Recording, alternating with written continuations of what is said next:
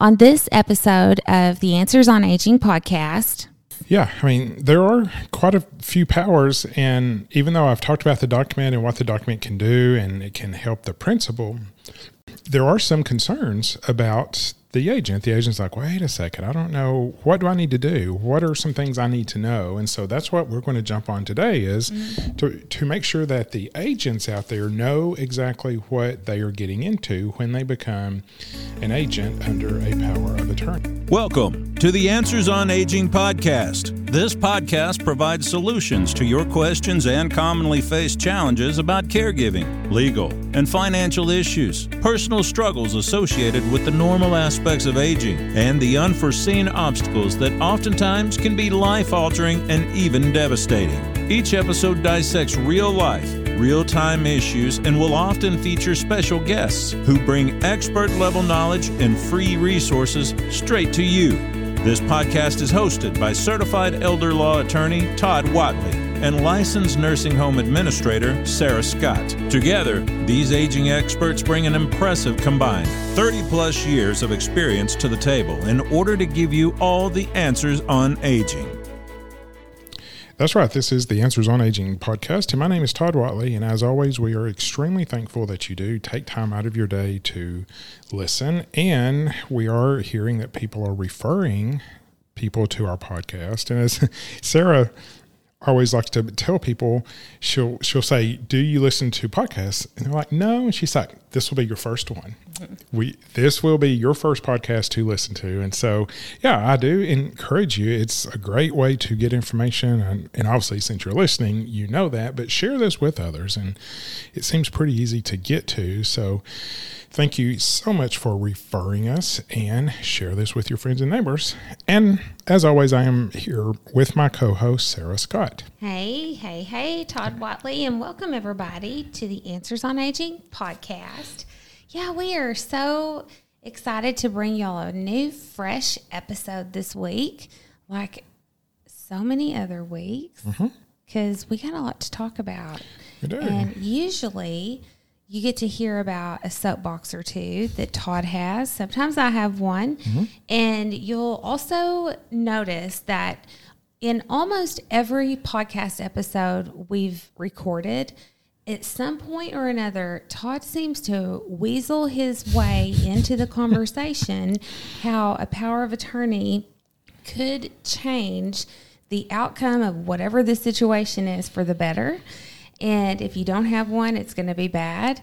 And so you're learning all about that. But one thing that we haven't really done a deep dive with is the actual power of attorney agent and what all that means. Yeah, I mean, there are quite a few powers, and even though I've talked about the document and what the document can do and it can help the principal, there are some concerns about the agent. The agent's like, wait a second, I don't know, what do I need to do? What are some things I need to know? And so that's what we're going to jump on today is to make sure that the agents out there know exactly what they are getting into when they become an agent under a power of attorney. That's right. But before we dive into all that, let's make it really clear to everybody listening what roles and what are those titles within the power of attorney. Okay. Yeah. You could be confused as we go through this using different terms. So I want to make sure that the terms are clear. Number one, the principal is the person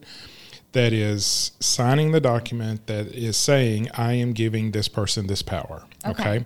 So this person is the agent. The agent is the one that is named in the document as saying, you now have power to do things for me. So for today's discussion, let's play like Sarah is the principal, and she is creating a power of attorney document that is appointing me as her agent. Here's something kind of funny. When I was running the nursing home, people used to say it was like coming to the principal's office. So this is very fitting. I'll play along with being the principal. Okay, she is the principal. I am the agent. And then when the agent is dealing with another party for the benefit of the principal, that is a third party. Okay, so like the bank.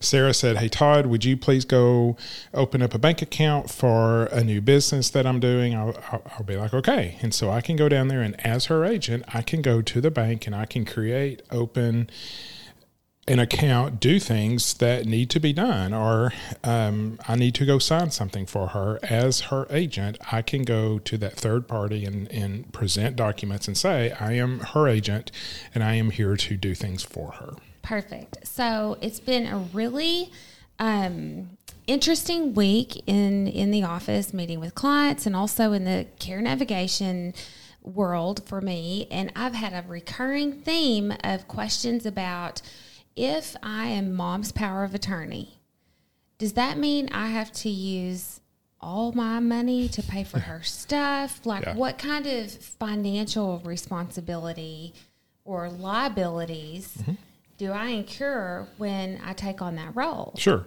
You only incur the responsibility to use the principal's money for the principal's benefit. If the principal owes money to Discover Credit Card or a mortgage or whatever, you being the agent doesn't mean they can come after the agent to get money. Okay. You are only responsible for the funds or the assets of the principal. So that's one big thing. Is like, no. Mom and dad owe a whole lot of money. They've done some really crazy things with their credit cards. I don't want the credit card companies coming after me. Well, good news, they can't. Okay. You are only working for that person, which kind of brings up probably a very important issue that I like to bring up is, for the principal who may have some fear, Sarah's like, I don't know if I want to give you that much power. I don't know if I want you to be able to go sign things for me or do things or take money out of my bank account. Please understand, the agent has what is known as a fiduciary duty. That is the highest level of duty that a person owes to someone else. And people sometimes laugh at this, but it is very serious. An attorney has a fiduciary duty to their client. They are only to do for the client what is in the client's best interest, not their own best interest. And so the agent is supposed to do what is in the principal's best interest. So that kind of, I'm going to jump down to one that was very low on my list, but it's not meaning that it's not important. So if I've got to do what is in the best interest of the agent, do I have to do what the agent says? Okay. What the agent says or what the principal says? I'm sorry. Yes, thank you. So does the agent have to do what the principal tells them to do? Well, typically, yes. Go ahead. It's complicated, though, because if you're my agent and I am in the hospital, just had surgery, looped out on pain meds, and I say, Todd, I just saw where the jackpot is right now. It's standing at like whatever many $1 billion. I want you to take every dime I have and buy every ticket you can find. That is not in your best interest. Yeah. So, yes, you've told me to do that. And if she could have done that, and the agent could do that, okay? I mean, you have the power to do it, but again, you need to look out for that person's best interest. And so I think a very common situation that we see is the principal becomes infatuated or is, becomes stricken by a caregiver.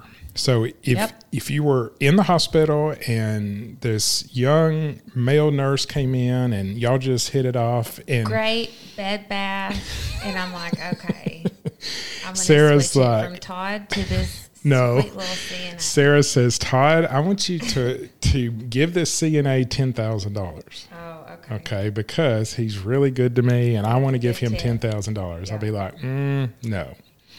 That is not. Now, if she's totally sane, and totally in her right mind, then I probably should do that. Even though I don't agree with it, I should do it. But if she has some form of dementia, which makes her a little more susceptible to undue influence and being scammed, as we say, I should step in and maybe not do that.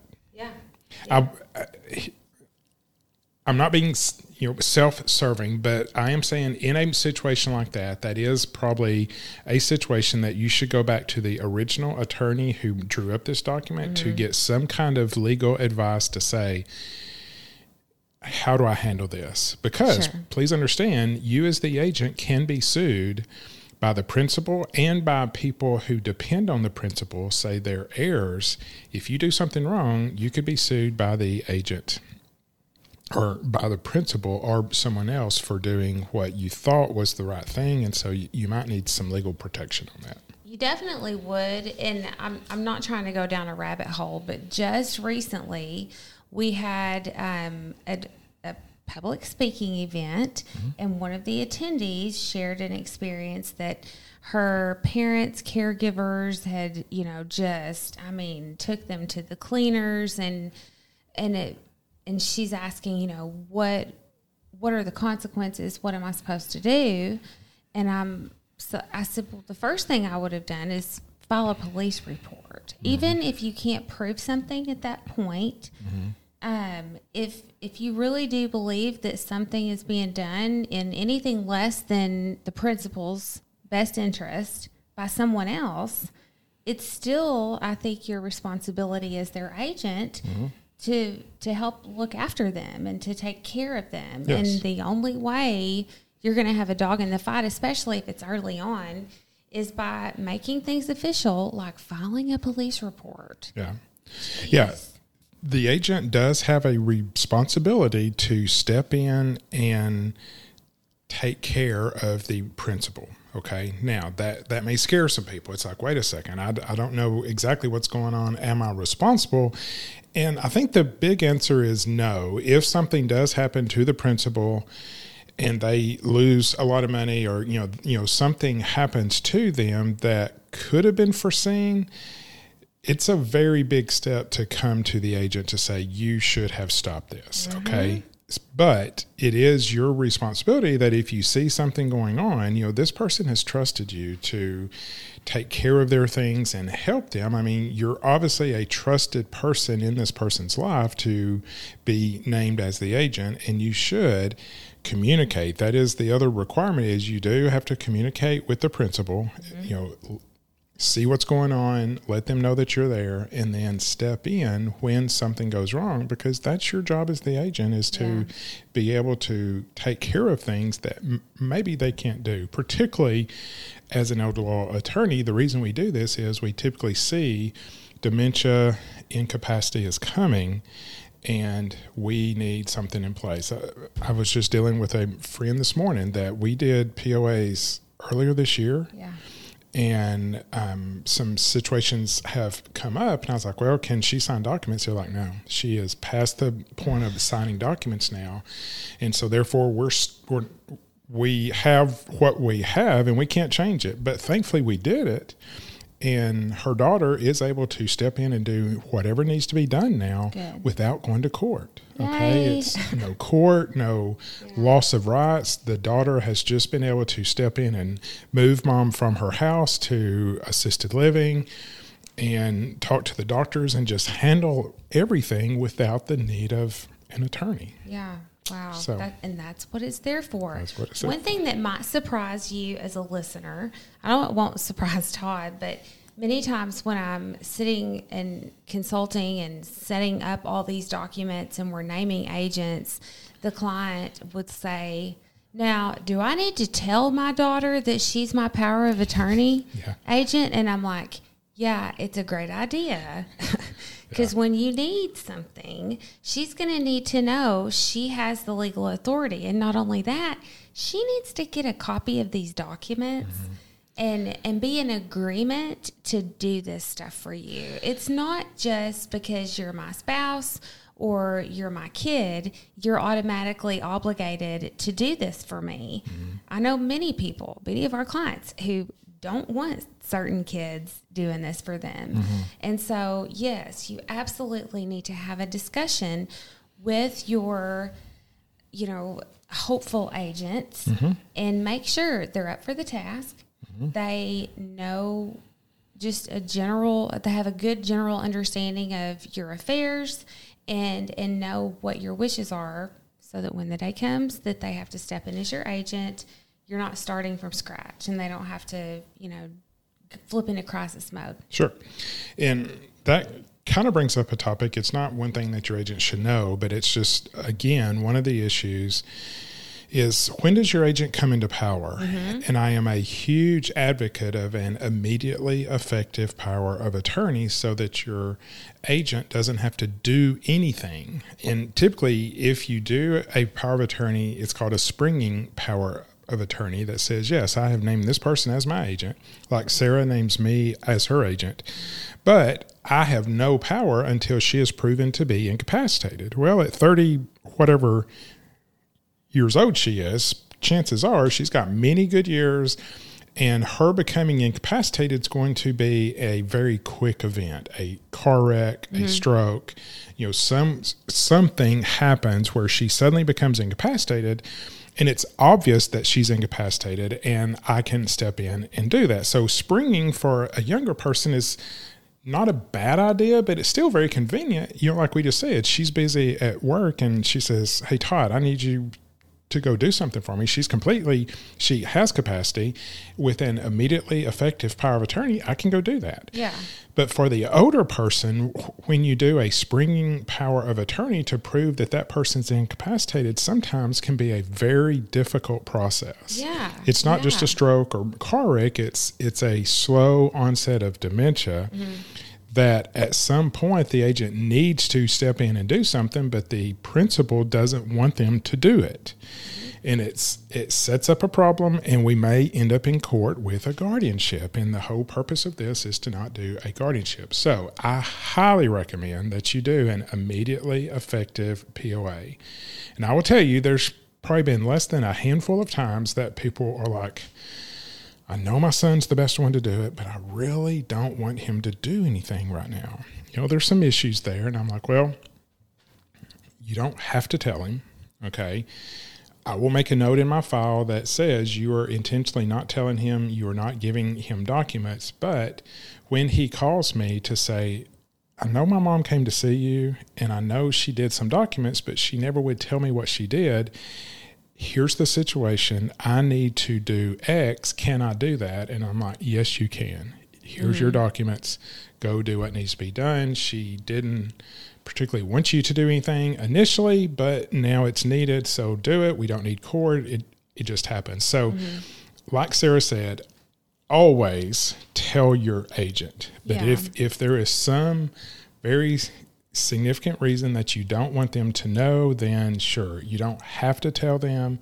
Keep the documents back, but let your attorney know what you're doing so that they can release those documents as needed. Yeah. And to that, I also want to say the situation you just described is definitely the exception and rarely the rule. Right. Rarely. And I honestly think that if you as the principal or you as the agent go into this agreement with a full understanding of what the fiduciary duty is, then there should be no reason to have anything other than the immediately effective power of attorney. Right. Family dynamics, man. Yeah.